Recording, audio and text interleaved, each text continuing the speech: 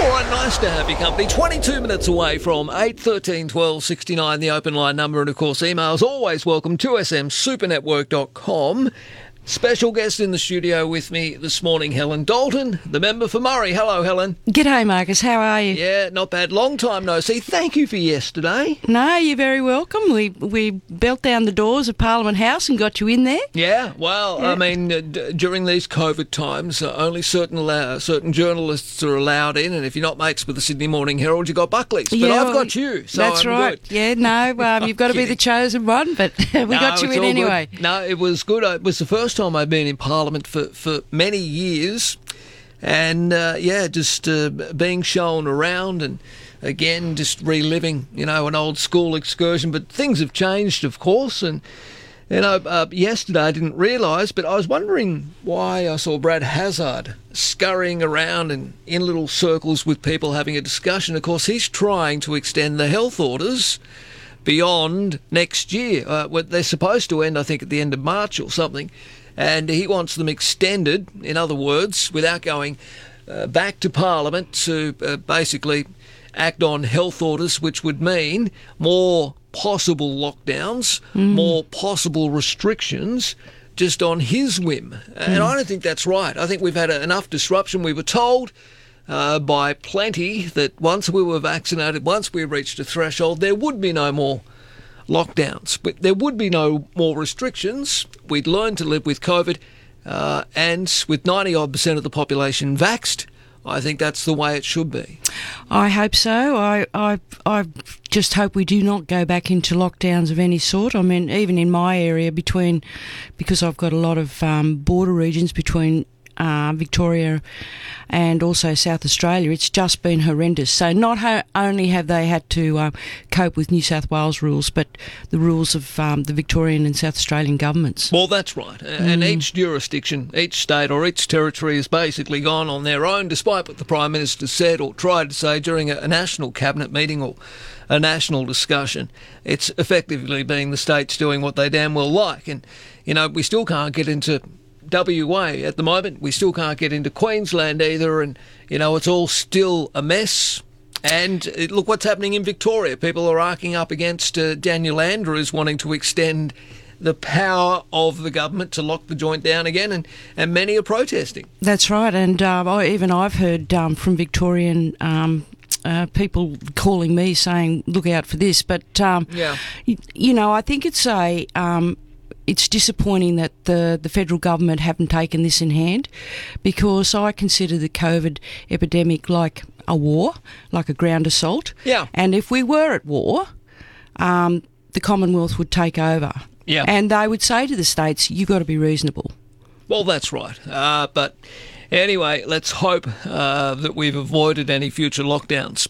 You and I were talking yesterday down on Macquarie Street about the upcoming harvest. Unfortunately for many in the Central West, with now the flooding around some areas, that will be devastating for farming communities and agriculture there. But things are a little rosier, though, in your neck of the woods, aren't they?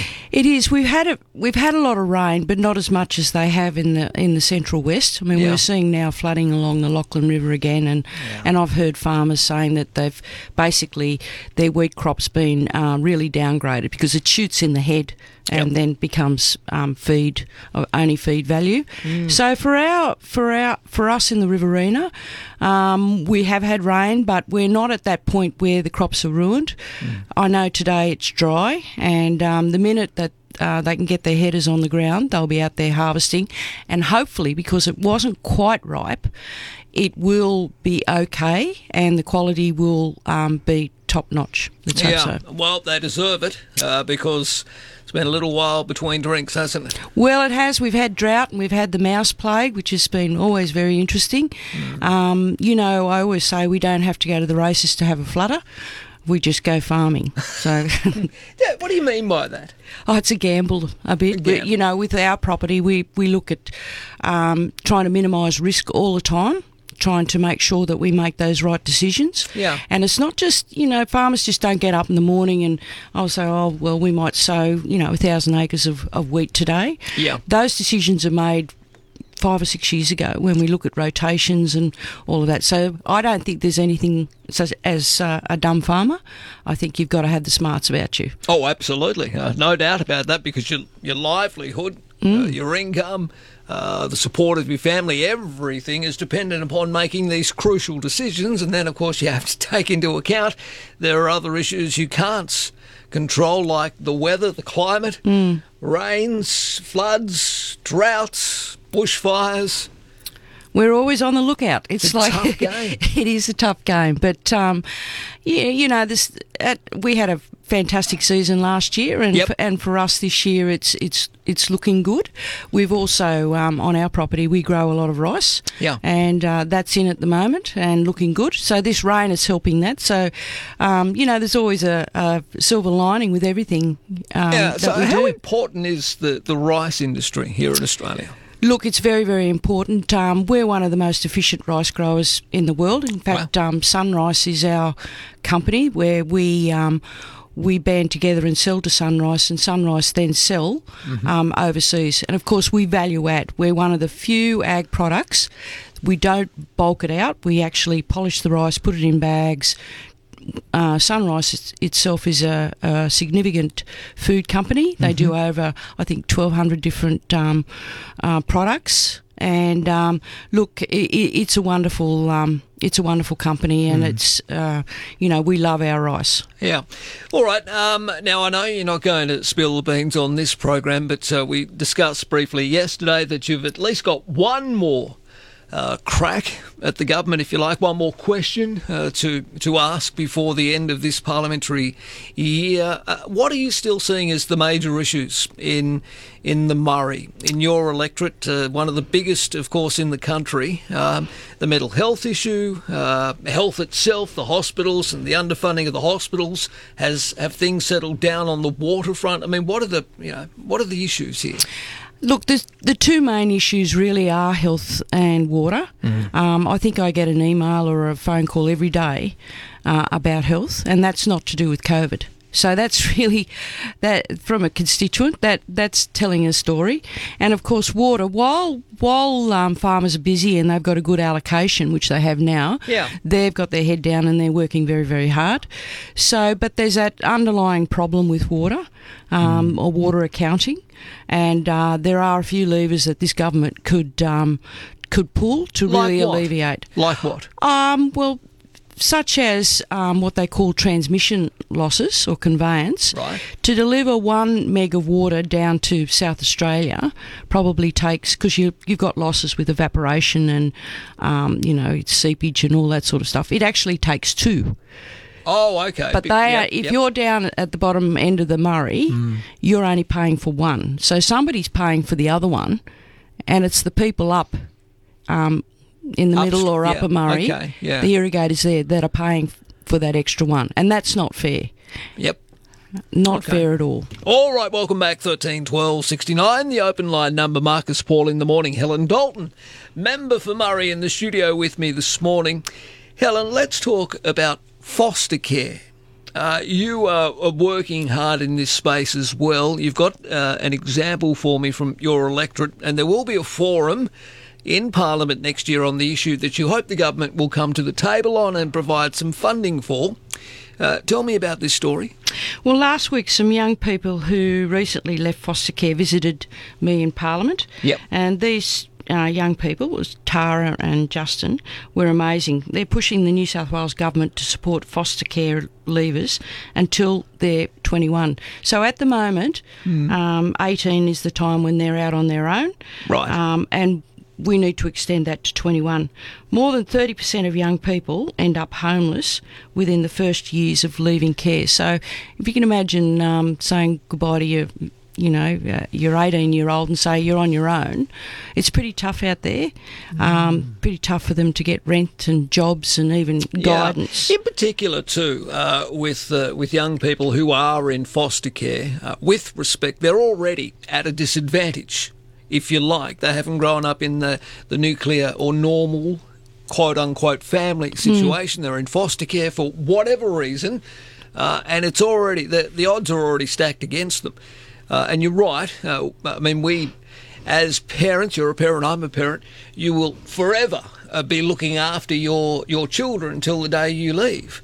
And I know it's different if you weigh in a foster care situation, but certainly foster carers should receive support until perhaps older than 18, if the stats are showing that more than a third of them, these kids, when they leave care, are, falling in between the cracks. That's right. Look, it makes financial sense too to support those kids, because they become, they get their jobs and they're guided and then they contribute to society. Now, Justin, he was 21, a great young man, and he's on track, going to Kapuka. He's interested in politics.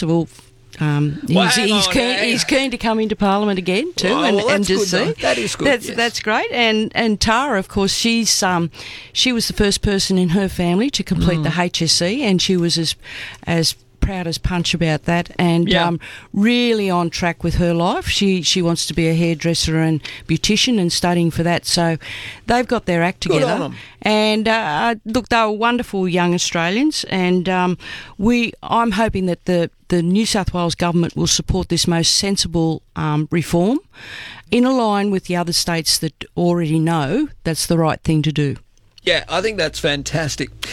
Now, I just want you've got your Auntie Helen hat on, talking about foster care, which is wonderful. And as it gets closer to this forum next year, you and I will discuss it further. But I just want to put something to you, because I know you're attracting a lot of support from the younger generation, whether it's through this program or through Jordan Shanks, Friendly Geordies, whatever. But I think young women in particular look up to you as a role model, and I mean that sincerely. And I want to get your viewpoint on this. Cyber safety experts are pleading with parents to speak to children as young as 9 about the dangers of sending nude photographs online. The comments come after a rise in image-based abuse material during the COVID pandemic. Researchers have published a startling report which shows an increase in teens and tweens, that is, those who are under the age of 15, sharing explicit video contents, photographs. A lot of the time, it's non-consensual because it gets reshared. And I know we've got sexting laws in place and all the rest of it, but the stats are really concerning. Those aged between 9 and 17, more than half reported sending nudes to someone they had never met in real life. It's scary, absolutely. Now, as a mother and as wearing your Auntie Helen hat this morning, what are you going to say to young people listening to you right now? Don't do it. Don't do it, and also parents too, to keep an eye on what's happening. It's very, very difficult to keep track of what your children are doing, but you need to speak to your children about all of that. You need to make sure that you know what's going on. You don't have to be overly, I suppose, overbearing, but you need to be concerned about all of this. Well, it is concerning. Sexting is becoming viewed as normal activity among teenagers and tweens. Now, that really worries me. It's terrible, and I mean, strangely enough, we had that problem in Parliament last year, where an MP was sexting. Well, they're old enough, and that's they should be, but we as role models should be really stamping that out and saying. Well, that's trtrue, actually. Yes, the standard is one that you walk past, you accept. Well, you're absolutely right. If we've got to set the agenda and the standards. The eSafety Commissioner is recommending that parents speak to their children about the dangers of sharing intimate images. The organisation provides guidelines on how to approach the topic, match your approach to your child's level of maturity, age and the type of relationship you share with them. And look, a lot of the time, parents find it quite difficult to talk about these issues with their children. They don't want to broach it because they don't want to upset them or accuse them of doing something, all the rest of it. But that's why I think it's important that young men and women, but I don't mean to just single out young women, but in particular I believe they are the most vulnerable here. They need to listen to Auntie Helen when she says... Don't do it at all. No. It's terrible. And it's a please, digital footprint that is there forever. Forever. And I don't think they understand that. Yeah. And so we need to educate them, and we need to speak to them nicely and have those open conversations. Yeah, nude pictures, sexting, all the rest of it should not be the new normal for our kids. Helen Dalton, member for Murray, thank you for coming in and joining us. Thank you, Marcus. We'll talk to you again next week. Look forward.